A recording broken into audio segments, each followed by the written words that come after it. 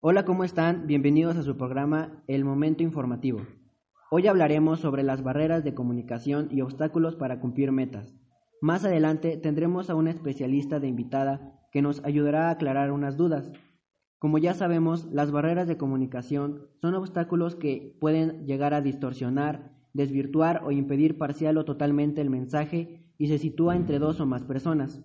Un ejemplo de ello es el caso de Shoawi, el cual esta chica quiere superarse, pero no sabe inglés, pues ella habla una lengua indígena, y su segundo idioma es el español, el cual para ella es una barrera de comunicación y una barrera para superarse y cumplir sus metas.